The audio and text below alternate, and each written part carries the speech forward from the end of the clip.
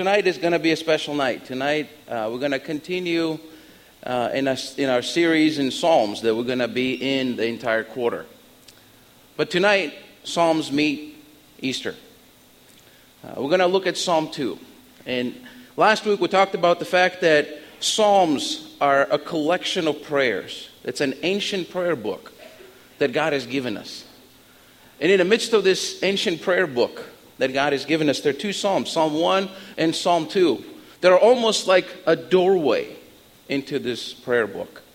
Last week we talked about Psalm 1, and we saw that Psalm 1 paints a marvelous picture of the kind of a life that God blesses. A kind of a life that is hungry for God. Tonight, we're going to see Psalms broaden the spectrum and give us a much broader picture.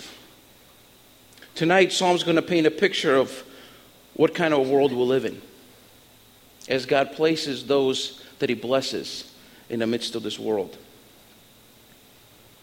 And in it, we're going to wrestle with that question, is it really all about me? And here's some of the words, wise words from John Piper.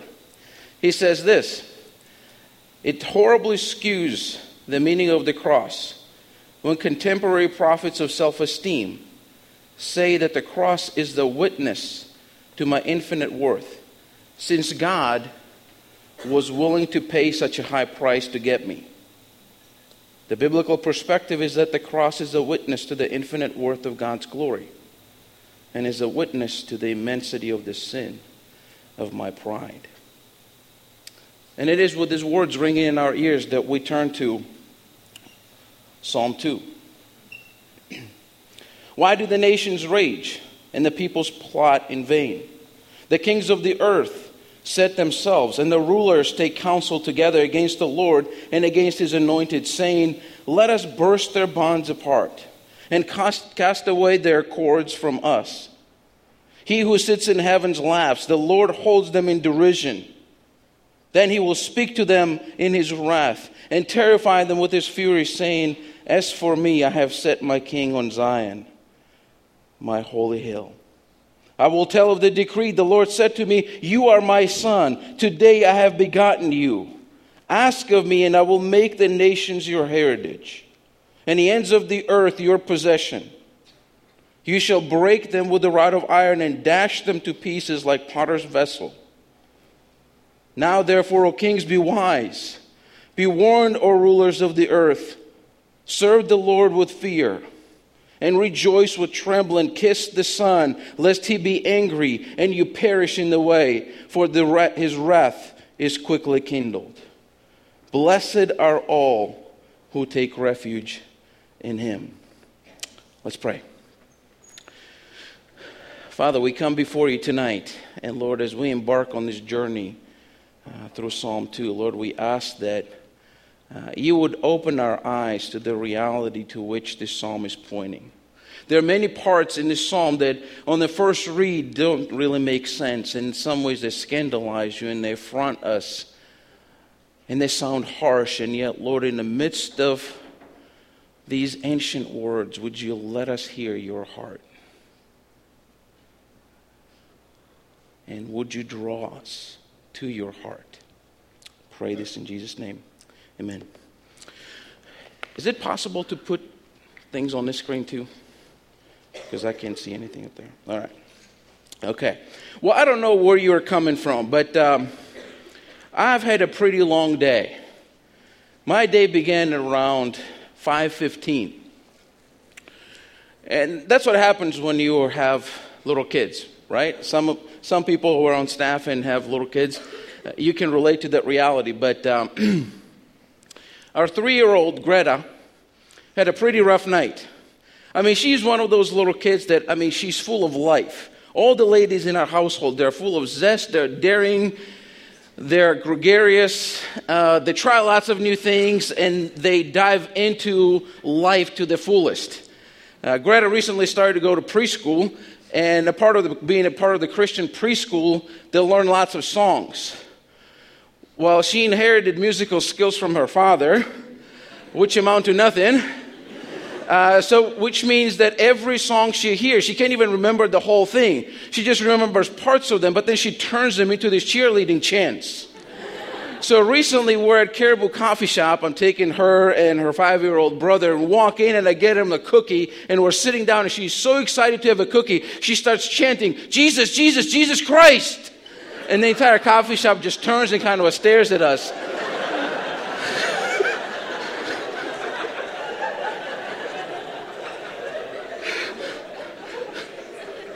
So last night she was having a nightmare. And she decides that the safest place is her parents' bed. So at about, a little bit after 4 o'clock, I think, she kind of saunters in, and she kind of snuggles in between me and Laura. And, it's one of those moments where she's having a comfort time, and my sleep is turning into a nightmare by now. Because, you see, I'm in one of those deep sleep moments where, everything becomes colorful and bright. And in my dream, I'm participating in some kind of athletic activity that in some ways resembles basketball, but also involves checkers. So at this point, our team is down. Our checker pieces are almost gone, and we're behind in the score. And in my dream, I'm going up for a layup with all my checkers in hand, and suddenly this guy just hits me below the waist, and I really wake up. And I realized it wasn't the guy hitting me below the waist. It was my daughter's little karate chop move with her foot that wakes me up. So with a stroke of genius, I just take her and turn her around. So her feet are facing, my head, and I go back to sleep. I go back to the game. And by now, I don't even know if with the time moved forward or backward. It seems like things are a little bit okay. Our team is doing all right. Our checker pieces are kind of intact. And I'm going for another layup, and the same dude now hits me in the head. And I wake up and I realize the guy's gone. Now it's my daughter's second karate move that's hitting my head. And by this point, I'm awake. And I just quit on that game, and I said, okay, it's time to get up and face the reality. Well, in some ways, this is what Psalm 2 is. It's like God's way of kicking us in the head and saying, wake up. This is the kind of world you live in. And the kind of world that he tells us we'll live in, it starts out in the first 3 verses, where the psalmist says, why are the nations in uproar? And why are all these peoples and kings plotting against Yahweh and against his anointed one? And the word that he uses for the word, why are they plotting, is the same word. If you were here last week, in Psalm chapter 1, it's the same word, Haggah, that is used to describe a righteous person who is dwelling on, who is mulling over God's law. The word Haggah, like we talked about last week, literally means to kind of to whisper, or to, book of Isaiah describes a young lion that growls over its prey in hunger. In Psalm 1, the word describes a person who is hungry for God. In Psalm 2, the same word is used to describe the world that is hungry, to pounce at God and at God's people. It's the same word that is used here to describe the kind of world you and I live in. In a way, Psalm 2 is telling us that you and I don't live in a friendly world. That if you cast your lot with Yahweh, you find yourself living in a hostile world. And friends, the reality is those of us that live in the Western world, we don't know what that really means, right? This weekend, the Easter weekend, most mega churches is going to hold these special worship sessions where all their locations are going to come together at some kind of a big stadium arena, and they're going to bring in helicopters with 10,000 Easter eggs, and they're going to shower those Easter eggs on their parishioners, and people are going to delight and enjoy the glorious gospel. Halfway across the globe, a different reality is going to emerge. In the countries like Sudan and Iraq and Afghanistan, small motley crews of people are going to wake up really early in the morning. And they're going to slowly look, make sure that nobody's finding them. And they're going to make a treacherous journey to somebody's house. And they're going to worship Jesus, and they're going to cling to him against all odds. You see, friends, there are some statistics that I have for you. Statistics that tell us that 75% of religious persecution that takes place, all the liberties that are taken, they're dealing with Christians. 90% of people who are killed for their religious beliefs are followers of Jesus. In the last 20 centuries, there have been 70 million Christians that have been slaughtered for their faith. And over half of them were in the 20th century. Every year, there's 164,000 Christians being killed for their faith. And that number is going to increase to 210,000 by the year 2025. And even more astonishing than all those statistics are that there are over 200 million Christians in at least 60 countries around the globe right now.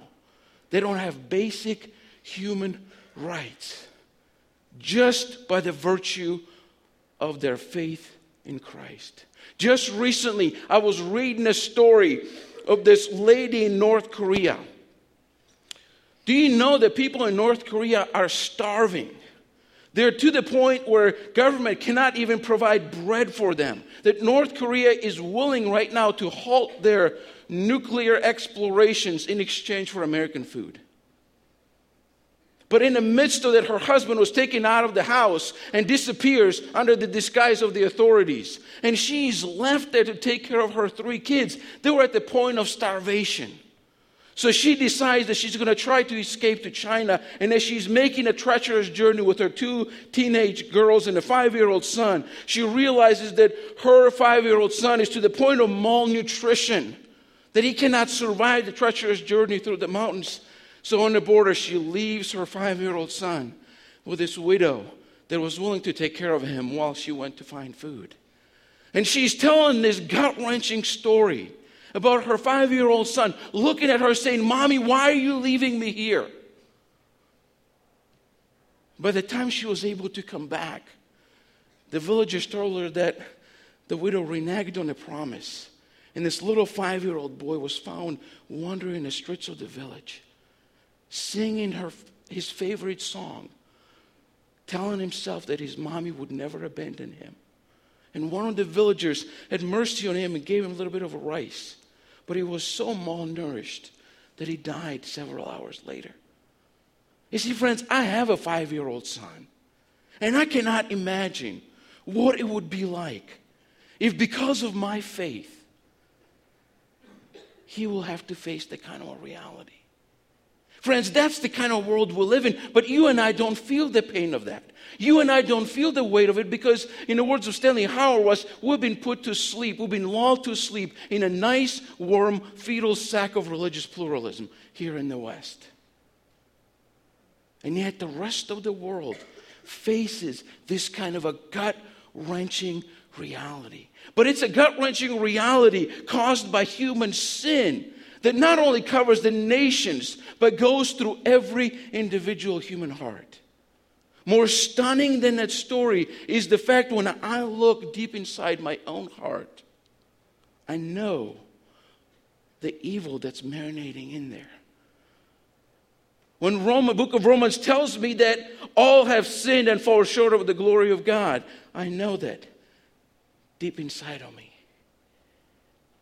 You see, I know the reality in which we as Christians exist. And it's a reality that on one hand, Abraham Kuyper, one of the Dutch theologians, says this. He says, "There is not a square inch in this creation over which Christ, the sovereign of all, does not cry out, mine." You see, on one hand, we live in a reality in which Jesus says, "It is all mine. Nothing escapes my gaze." But on the other hand, we hear the words of Karl Barth, who says this: "The absolute evil imposes itself upon creation in a form that we all recognize, namely sin and death.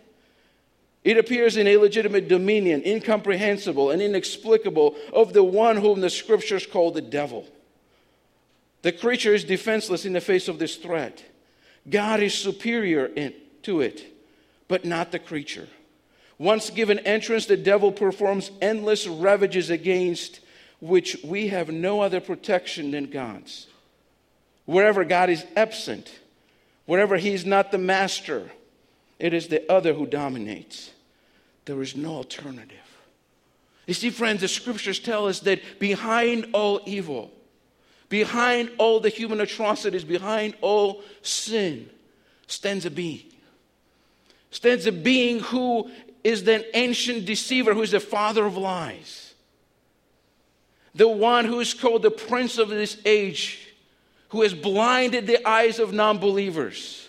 The one who holds the entire world in darkness. The one to whom 1 Peter tells us he's like the roaring lion, looking for someone to devour. The one who, according to Revelation chapter 8, who will persist till the very end in leading the nations in the assault against God and His kingdom. So we are, in the words of Douglas Hyde, we are caught in this battle. That there is a battle going on all over the world. In his words, it's a battle in the final analysis. It's a battle for the souls and minds of men and women across the world. And yet the question is, what is God going to do about that? If we're woken up to that kind of a grand reality, how is God going to handle that? And according to this psalm, notice one thing that doesn't happen. God doesn't sit there in His throne room kind of wringing His hands around, kind of looking at Gabriel and saying, Gabriel, what should we do? Look what they've done. What am I going to do now? How am I going to handle that? Oh my goodness, I can't control this anymore. This is out of hand. Well, no, it doesn't happen. Listen to the words of C.S. Lewis. He has this to say. He says, a man can no more diminish God's glory by refusing to worship Him than a lunatic can put out the sun by scribbling the word darkness on the walls of his cell. Psalm 2 tells us that with His word, with His mere word, your God throws the nations into derision. And the word is, I have installed my king in Zion. He is saying, whoever this king is, because right now in Psalm 2, we don't know. Whoever this king is, he is God's anointed one. The word there is Mashiach. That's where we get the word Messiah. Whoever this king is, he is the regent of Yahweh. The one to whom Yahweh refers to, you are my son, today I have become your father. That doesn't mean that somehow God is getting an epidural and they're rushing him into a delivery room and he's having a little boy. This is not a language of showing up at the hospital with blue balloons and little "it's a boy" sign. This is not a language of somebody's physically creating a king. This is the language of inauguration. Today, your reign has begun. And your reign consists of you having an iron rod. And your reign consists in crushing the nations as an earthenware. And that language just doesn't sound right. It doesn't sound right that God's king, whoever he is, will be that destructive. To us, that sounds scandalizing because we don't understand this language. Because it's written to people in the antiquity who understood exactly what he's talking about. The iron rod is a sign of king's power. It's a sign of his authority. See, in Egypt and all over the ancient world, but specifically we have texts from Egypt that tell us that when the Pharaoh came to power, you see this moment of transition from one king to another, it was a very turbulent time politically. Because you didn't know if this was going to be a powerful king or not. And the points of transition were times where inferior nations would rebel against the great king.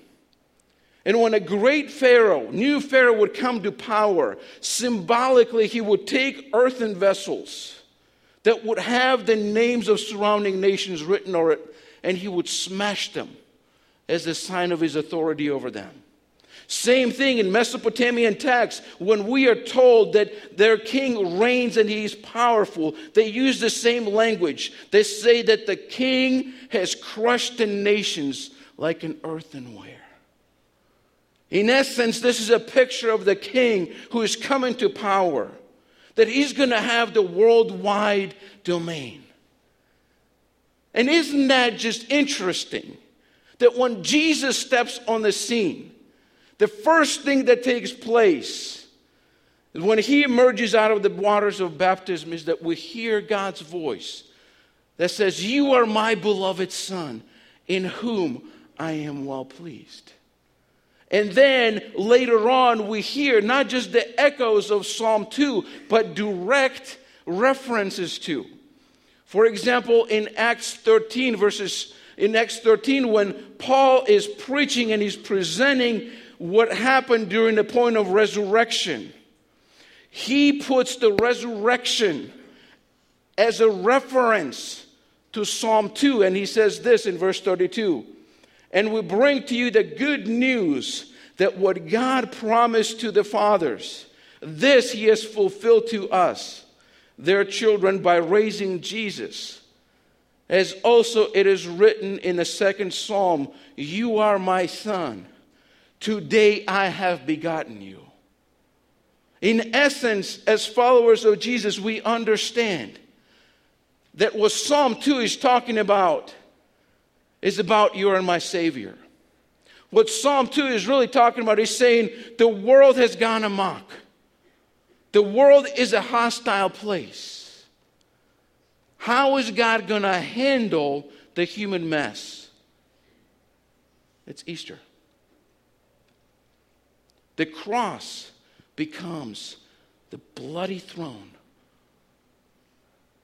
The cross becomes that moment when Jesus' reign begins.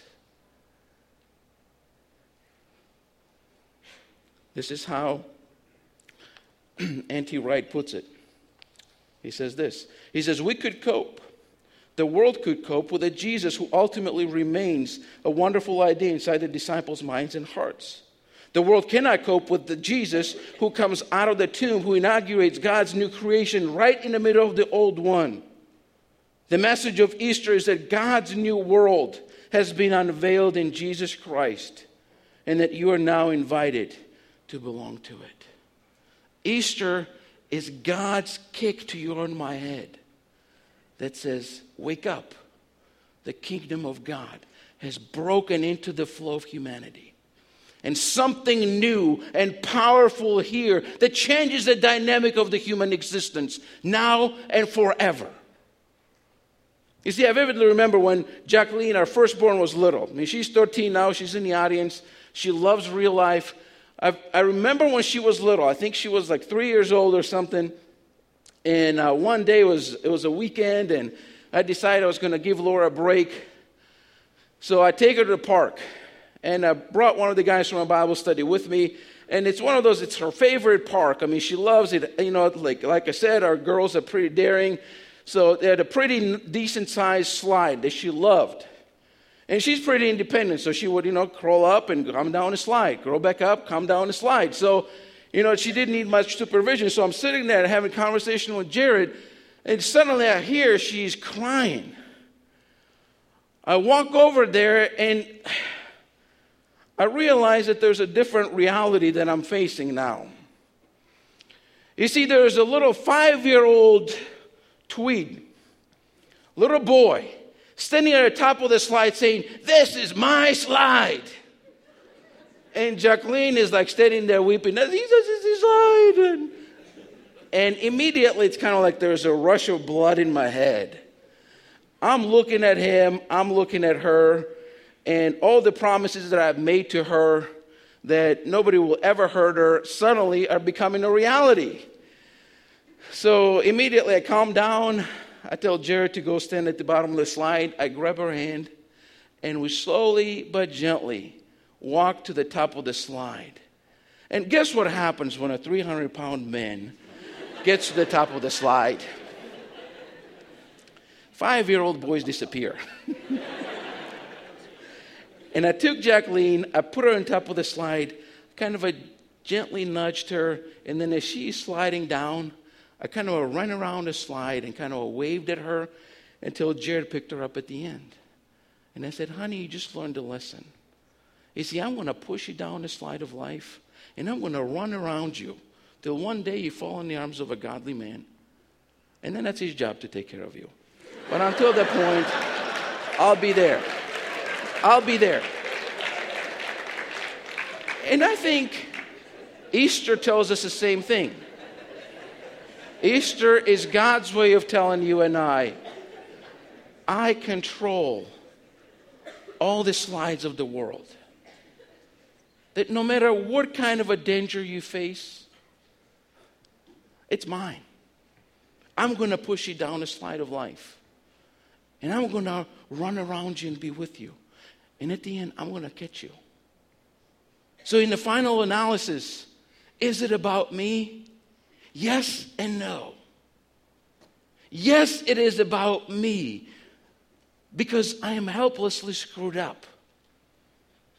And apart from God's costly enterprise of installing his king in Zion. Because you see, this, even though God does it effortlessly, that with a mere word, he can send the nations in uproar. Even though with his just one word, he can dismiss all the tyrants of the universe. He has a deep price to pay. Installing his king in Zion cost him the crucifixion. So how do we respond to that? How would God want us to respond to that reality right now where we sit?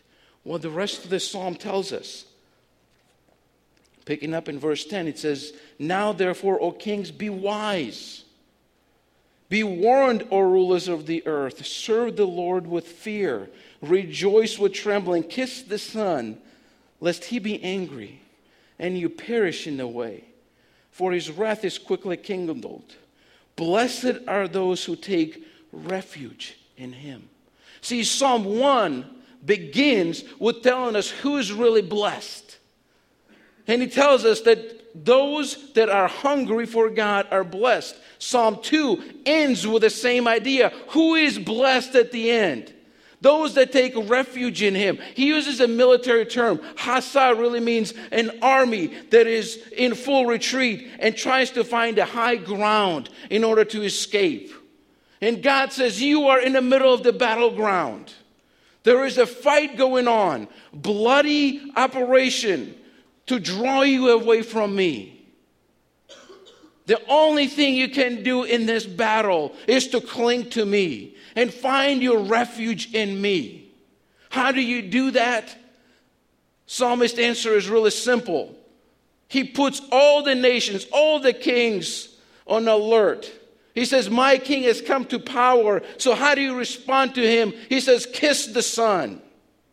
Kiss him. And he's not talking about this lovey-dovey version of Christianity that we have today. You see, Jesus is not this dude that you go on romantic rendezvous to your favorite coffee shop. You know, Jesus is not the bro that you play Settlers of Catan with. Let me put a picture for you of what he means when he says, kiss the Son. Here it is. The one standing is the Assyrian king Shalmaneser. The one kissing his feet is King Jehu, a Jewish king.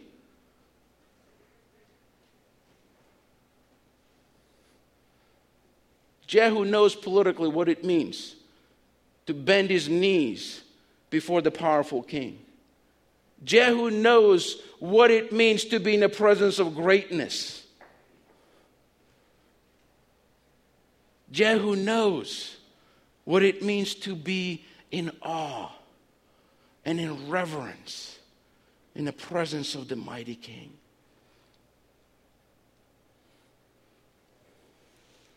You see, French novelist Victor Hugo, when he was describing one of his characters in one of his novels, when he's trying to tell us that this person really stands in awe of God, he says this. He says he didn't study God.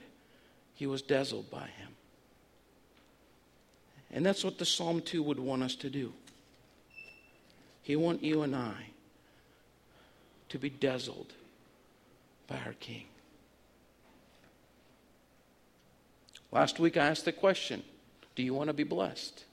Do you want to have the kind of a life that will be the envy of the entire created universe? Psalm 1 said the answer to that is to be hungry for God. Psalm 2 follows in its heels and says, and be dazzled by him, stand in awe of him. Let's pray. Father, we're grateful for these two Psalms that prepare us for the rest of the prayer book that is to come. Thank you for these two Psalms that stand as a doorway, that invite us to be hungry for you, to be in awe with you, to be dazzled by your magnitude, for you are the mighty King. And Father, we don't know that. We don't understand. A lot of times our worship and our reading of Scripture is so fuzzy and so warm and so cuddly that, Father, I confess that I get caught up in the malaise of this sugary emotional things that give me a little high, but then they leave me without any substance. And I come to Psalms, and Lord, they kick me in the head. They wake me up to the grand reality that you are the King. That the world is not a warm, fuzzy, friendly place, but it's a battleground where eternal battle rages right now. So is it about me? Yes, in some sense, it is your rescue operation to draw men and women like me from the world. But ultimately, is it about me? No, it's not. Because you are the one who stands at the center. You are the King, and our knees are bent before you.